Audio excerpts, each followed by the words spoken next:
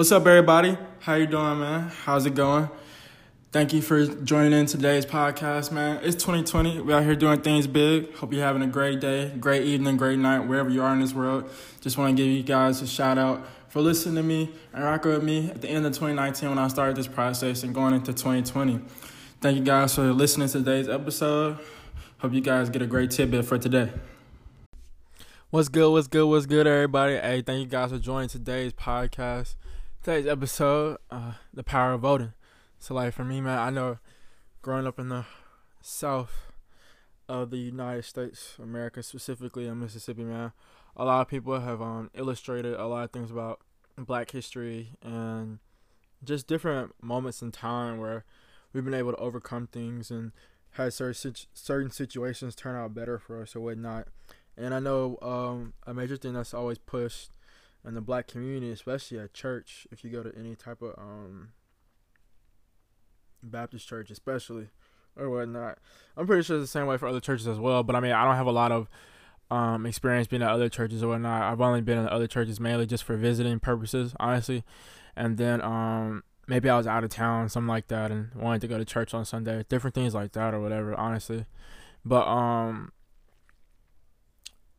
voting is honestly pushed around like it's kind of pushed around like education, honestly.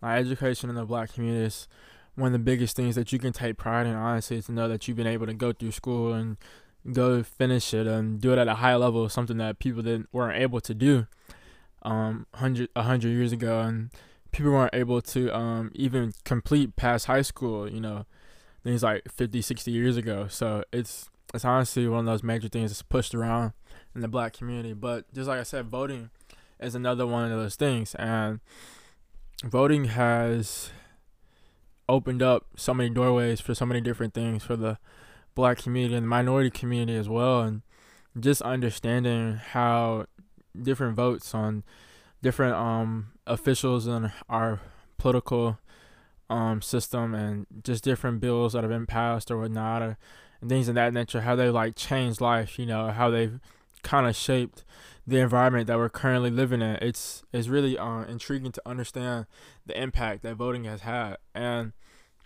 to see over time how people have like had to fight for just those basic rights, to be able to live in a so-called democracy that we live in, and to see how other people have like died for those things, and understanding that at this point in time we honestly take it for granted. Like, I know I have, especially because I could have been registered to vote, and I think it was earlier in the year, I just finally registered, and I could have been registered for over 2 years now, and for over 2 years now, and I just haven't really taken the time to really understand like what it is that we have going on and the power that we have as individuals and being able to affect change in our country through voting, and just like we can with anything else that's going on in the world.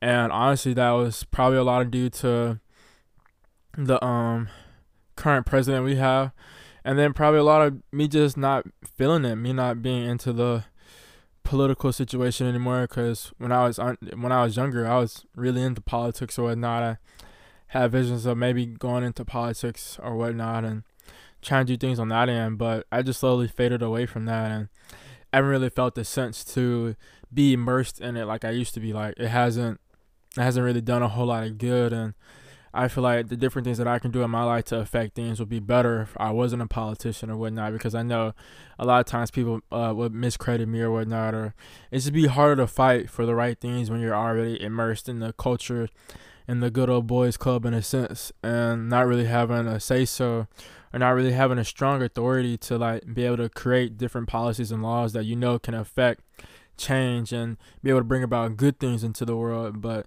it is what it is. So, I mean, I haven't really thought about politics like that. But now, going back with everything that's going on, sticking with the times, getting into politics, you don't have to be deeply immersed into it. Like, it's just a basic understanding of who it is that's running for these different offices and what it is that these offices do and how they hold certain rank and certain order over our police department and our school systems or whatnot, and just the different things that they're supposed to do for the community, they're supposed to do for our state as well, whichever state that you live in, and then for the country as a whole, if you live in America or not. But I'm pretty sure it's similar in other areas of the world where they have a democracy in a sense, or some type of government system where you have different heads of states and provinces or whatnot, man. So just knowing the basic layout of that and knowing what each position does or whatnot, that gives you all the keys you need to know, honestly, because at that point then you can understand what is it that you really want from your life and for your kids' life, for family's life, and future generations behind you,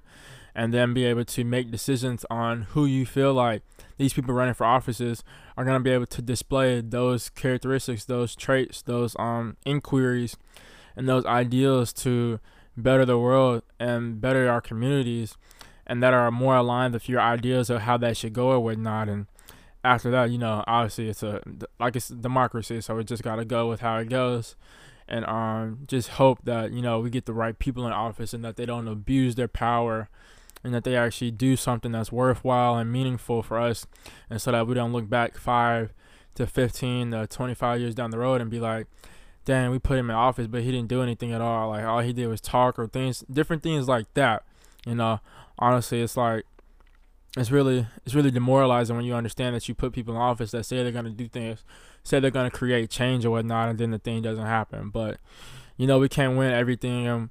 Different situations come up with different things, and, there's a lot of different struggles when you're in the political field, as I know, just from experience, just from experience being into it, things of that nature. So I understand it, but at the same time, when this time of age, we're like, we really need to force change, really need to make it happen. And I know a big way for doing that is be able to vote and make laws and be able to make kind of rules in a sense to where we know it'll even out the playing field for everybody, and make things more fair, and make things more comfortable and more allowable to be able to have people to reach up to it and grab it and kind of get through the things that they're going through with these tough times right now, and to be able to better themselves in the future, and for everybody involved, honestly. So the power of voting is really big, and I just hope people learn to understand that, honestly, because if we don't vote in this election, then I honestly don't know